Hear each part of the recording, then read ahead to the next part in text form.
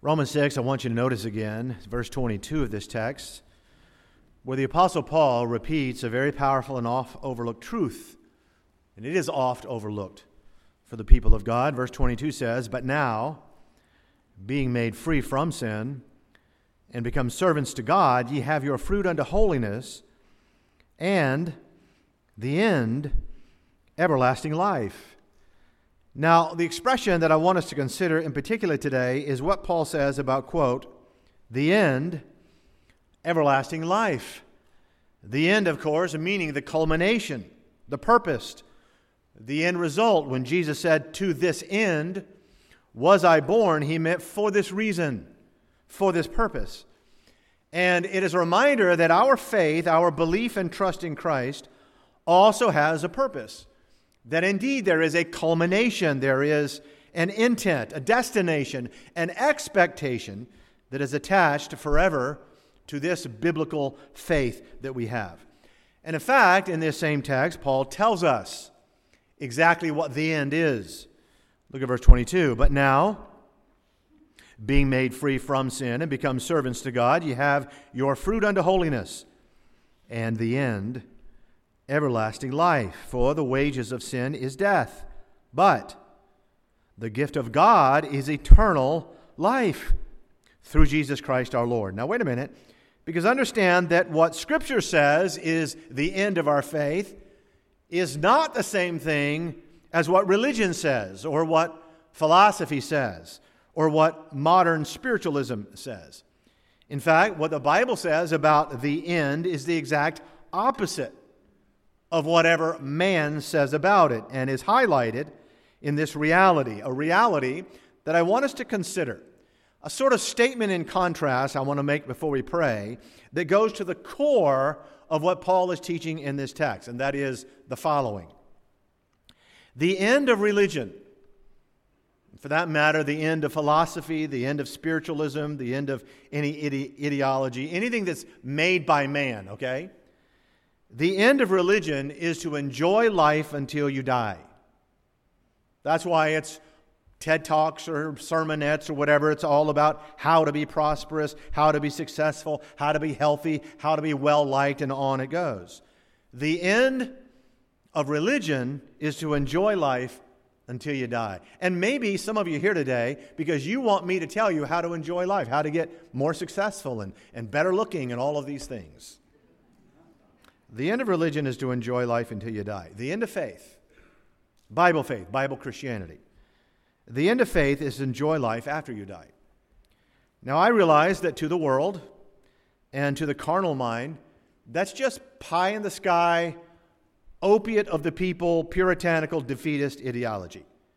You know, in the minds of so many people in the whole world, especially in our society, if you're not aiming, if it is not your goal to enjoy life now, if you're aiming to enjoy life until after you die, then clearly you're going to be miserable until you die. That's what the world thinks. And of course, it's absurd. Folks, it is the very opposite of what actually happens in reality and what the Bible promises. Put it this way. Did you ever wonder about all those New Testament paradoxes where Jesus says, for example, "He that loses his life." Now, that doesn't sound like somebody who's aiming to enjoy life. Jesus said, "He that loses his life for my sake shall find it." Or the way to life, Jesus said, is to die to self. The way to a crown is to bear a cross. The way to really receive is to give. The way to be exalted is to humble yourself. Why is it that always, it seems, the way up is down in the Christian life? Well, I can tell you that Paul's words in our text this morning effectively answers all of that. All of it. And so I hope you listen carefully this morning. I want to speak on the subject, defying gravity. Let's pray. Father, thank you for your word. And we thank you for this privilege, this opportunity, Lord, as your people, to hear from it through your Spirit. And I pray that we will, please, in Jesus' name. Amen. One of the things that any of us might have guessed, might have never guessed, would be a topic of discussion and big news and major events for this now what is pretty much a new year. Of all of those things, I doubt that any of us would have put on that list the word balloons. I mean, right? Who would have guessed that on January 1st? This whole Chinese spy balloon drama has become a punchline. I've seen memes, big balloons delivering Chinese takeout. There was a spy balloon from Mexico that was a big giant piñata. There's a children's book called Good Night Table, Good Night Moon, Good Night Chinese Spy Balloon for the kids. And of course now a lot of balloon, hobbyists are nervous about getting shot down by an F-22 or something. Balloons used to be fun because they defy gravity, at least the ones filled with helium and hot air. And because they do, for a lot of people, they represent freedom and peacefulness, being untethered from this world. When Paul says in verse 22 that Christians are made free, that through Christ we are made free from sin and are become the servants of the God of heaven, that is, the God up there, he concludes that glory, all of that glory, he concludes it with the words, and the end. The end of it is everlasting life. In other words, the end of our faith, the end of our salvation is heaven itself. It is glory. The Apostle Peter repeated this truth when he wrote in 1 Peter 1:9 these words, receiving the end of your faith, even the salvation of your souls. Now the question is, what does that mean? Or more to the point, what does it mean for us? What does it mean that the end of our faith, the end of our salvation, is eternal life and eternal glory? So that the end, you understand, is not here. The end is up there. Three things I want us to consider. All from this text. The first one is that, number one, your heart, your spirit and soul, your heart is being pulled. Look at verse 21. What fruit had ye then in those things whereof ye are now ashamed? For the end, here's the same expression, but the end of those things is death. But now, don't you love those two words? Hallelujah for them. But now, being made free from sin, untethered by it, and become servants of God, ye have your fruit unto holiness, and the end, everlasting life. Now, folks, let's just think about this for a moment. The end of philosophy, the end of humanism, in fact, the end of modern American religion and spirituality is to enjoy life until you die. The end is death. But the end of faith, the end of Bible Christianity, the end of our faith is to enjoy life after you die. And again, obviously, that's not to say that we don't enjoy life right now, because the truth is we do more than anyone else. But it's not the end, you see. This is not the end. Imagine for a moment that the area down here in which you're all seated right now, below this platform, represents the world, the earth, and all that is carnal and all that is man-centric. And then the area up here, let's say above the platform, back there by the baptistry, represents heaven and eternity and all that is spiritual and godly. The middle then, let's say on the platform, the middle part where I'm now, that's you, and that is your life, and that is your 70, and if by reason of strength, 10 more. Well, one of the things the Bible tells us so often is that during these years up here, these years of living our lives, your heart and your soul is being pulled upon. And it is being tugged on by one of these two elements. Your heart is being pulled by two different realities. Verse 12, let not, look at it, sin therefore reign in your mortal body, that you should obey it in the lusts thereof. In other words, this world is pulling you, but guess where they're pulling you? Down. Let not sin reign in your mortal body is pulling you. But verse 11 says, likewise, reckon ye also yourselves to be dead indeed unto sin, but alive unto God through Jesus Christ our Lord. Where's God? Where's Jesus? He's in heaven. That is the pull of heaven. When verse 14 says, sin shall not have dominion over you. Folks, it's a reminder that the gravity of the flesh and the pulling down, the gravity of this world no longer owns you. It no longer holds you. And it's true.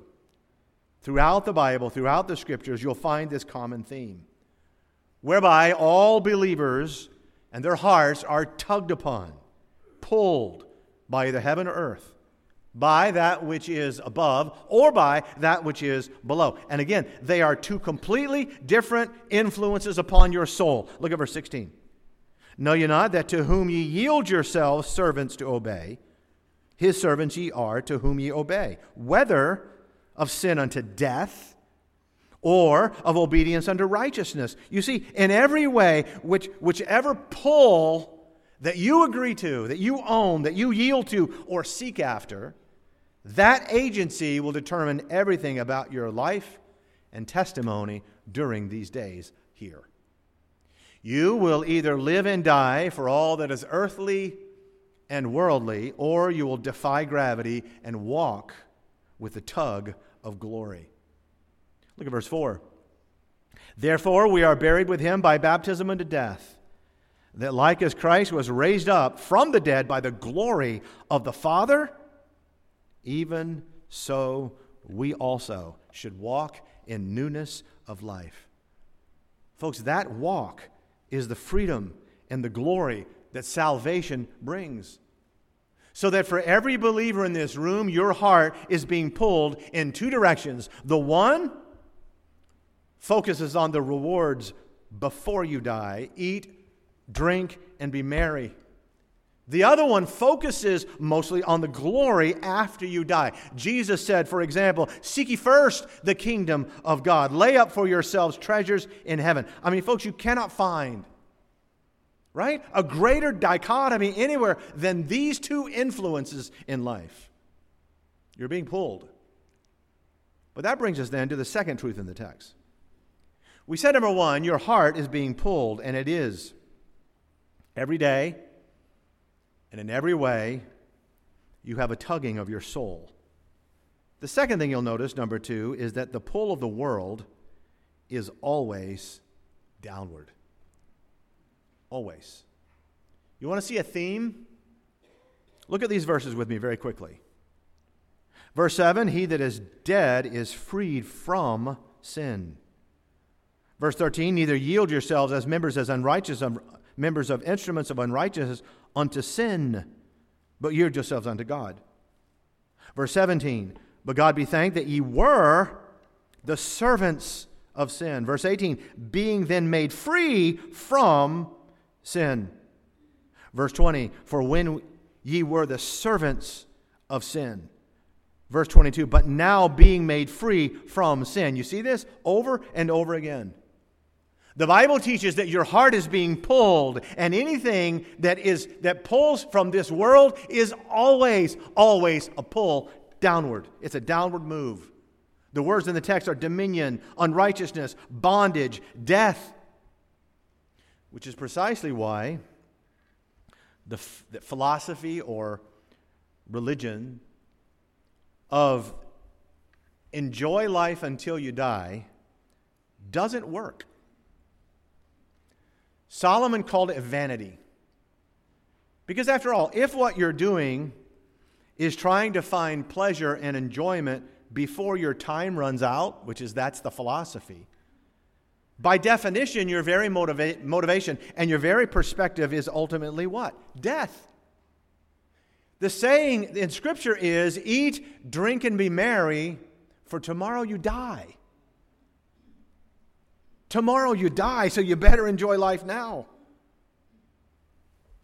It makes all of your so-called enjoyment short-sighted and temporal and empty and eventually filled with despair and even panic. Years ago, I read a book about Hitler and his inner circle during the last days in Berlin in that bunker.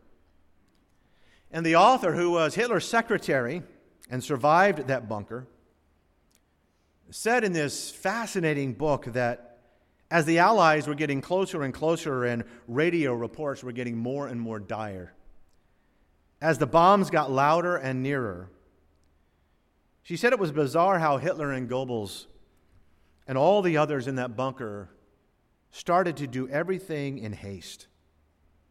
There was, of course, the hasty wedding with Eva Braun. And then she said everything that they did was like sped up. They actually started to eat faster and walk faster. She said that they would completely skip any kind of healthy food and just go right to and gorge themselves with sweet whipped cream and pastries and just gorging themselves. They even quit saluting and following protocols that were ingrained in them. With every passing hour, there was a growing panic and fear because of the realization that their time was running out.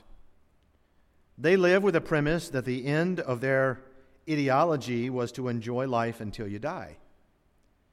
And folks, all that ever does is pull you downward, which, by the way, doesn't speak well for the phony prosperity gospel, which also says that the end of our message is enjoy life until you die.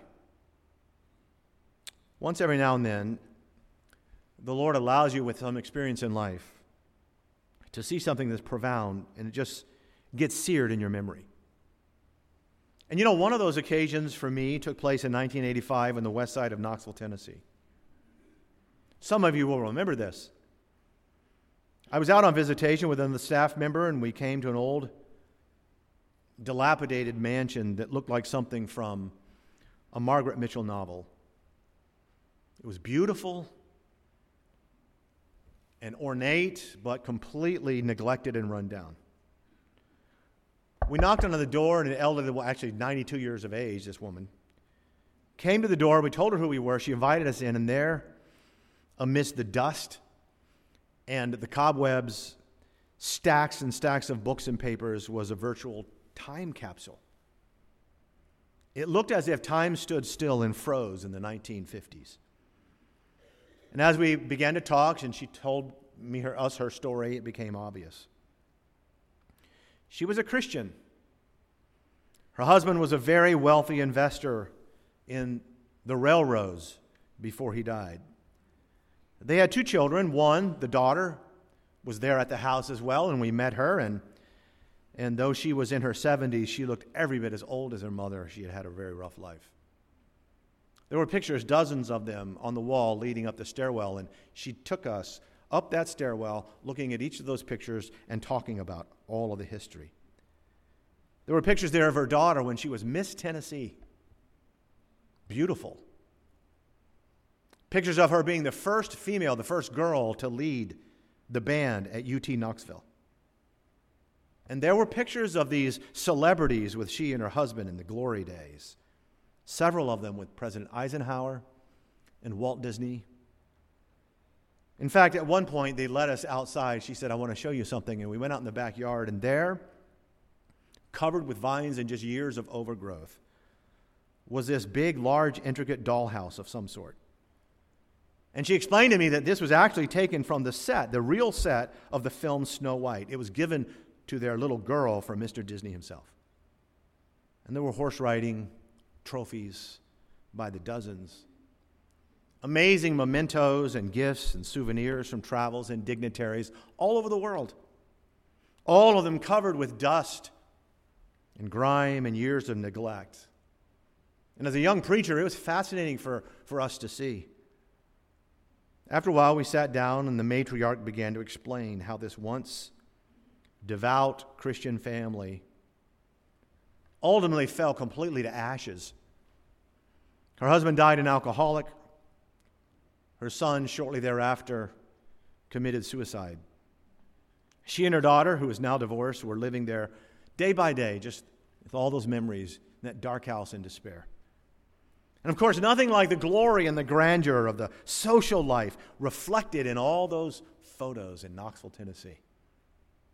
It all began, she said, when her son and her husband took almost their entire fortune and, against his own conscience, as a notable Christian in town, launched a bitter war of revenge against a business rival who had beat him out of a deal. And they lost everything: greed, jealousy, hatred, slander.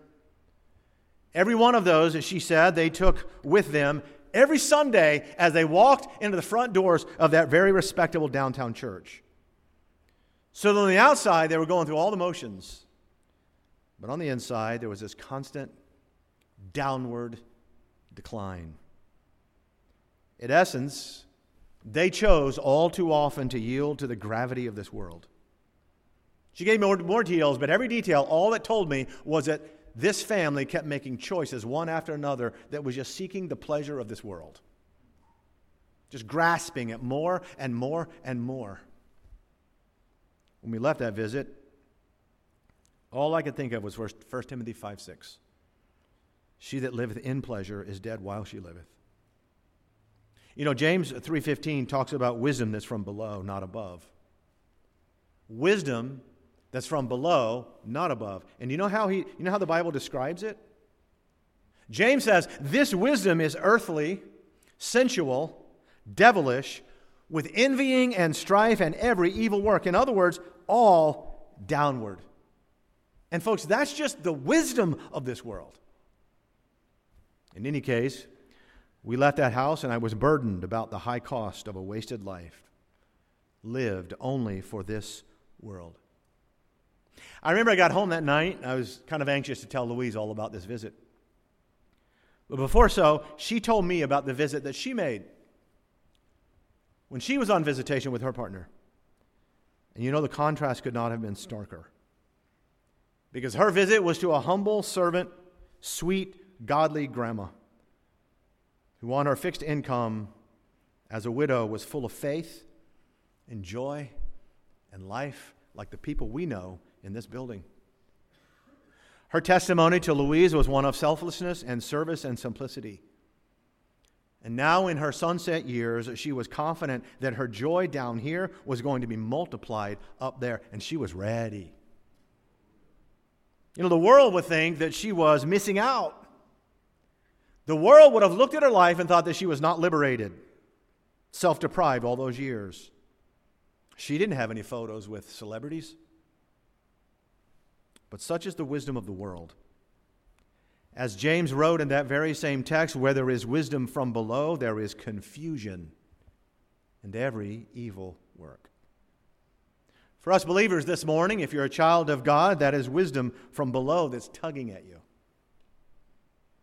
That's the wisdom of Hollywood and Washington and academia. It's tugging at you, and it's tugging you downward. It's telling you that the end and purpose of your being is to enjoy life until you die. But that brings us to the third lesson of the text.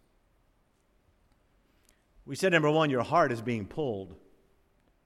Number two, the pull of the world is always, always downward. Number three, the pull from above is always upward. It is always toward glory. Look at verse 6. Knowing this, that our old man is crucified with him, with Jesus, that the body of sin might be destroyed, that henceforth we should not serve sin, for he that is dead is freed from sin. Hallelujah. Verse 17. God be thanked that ye were the servants of sin. But ye have obeyed from the heart that form of doctrine which was delivered you, being then made free from sin, ye became the servants of righteousness. And we could go on, because the whole chapter is talking about the pull being from up there. If you have been freed, untethered from down here, and if the end of this pull, you've been freed from this, you're being pulled by that. And if the end of this pull is everlasting life, then the whole tenor of your life and your direction is blessing and fruit and joy and goodness and faith. So that you know what? All those verses about losing your life in order to find it, and the first shall be last, and if you want to live, you die to self. All of that is demonstrated in the lives of those who are motivated by the promises of what awaits after you die. In other words, those who live for heaven and the God of heaven are always those who are more fruitful while they're on earth. That's the paradox. That text in James about wisdom from above and wisdom from below. I want you to notice on your screen those verses because I want you to see the full context. James 3:14, but if ye have bitter envying and strife in your hearts, glory not and lie not against the truth. This wisdom descendeth not from above, but is earthly, sensual, devilish. Can I stop here for a minute? This is not in my notes. That verse right there, verse 14, that's just about every so-called leadership book in the world. Grasp, get, go, stomp. So that's some wisdom, man, to help me be successful in life. Well, my Bible says, this wisdom descendeth not from above. It is earthly, sensual, devilish. Verse 16.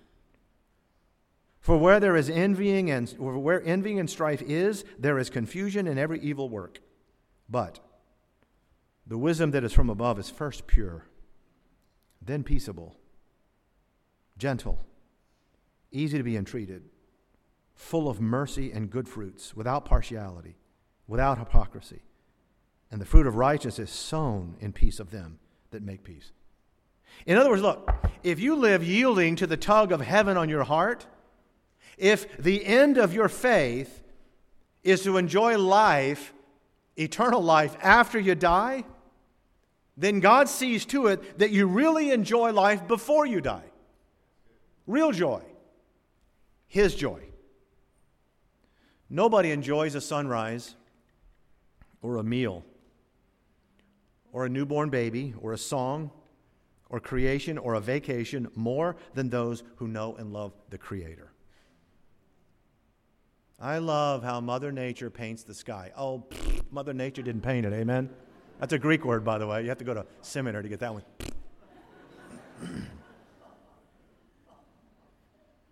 You see, when the end of your faith is the salvation of your soul, you're not enjoying life until you die.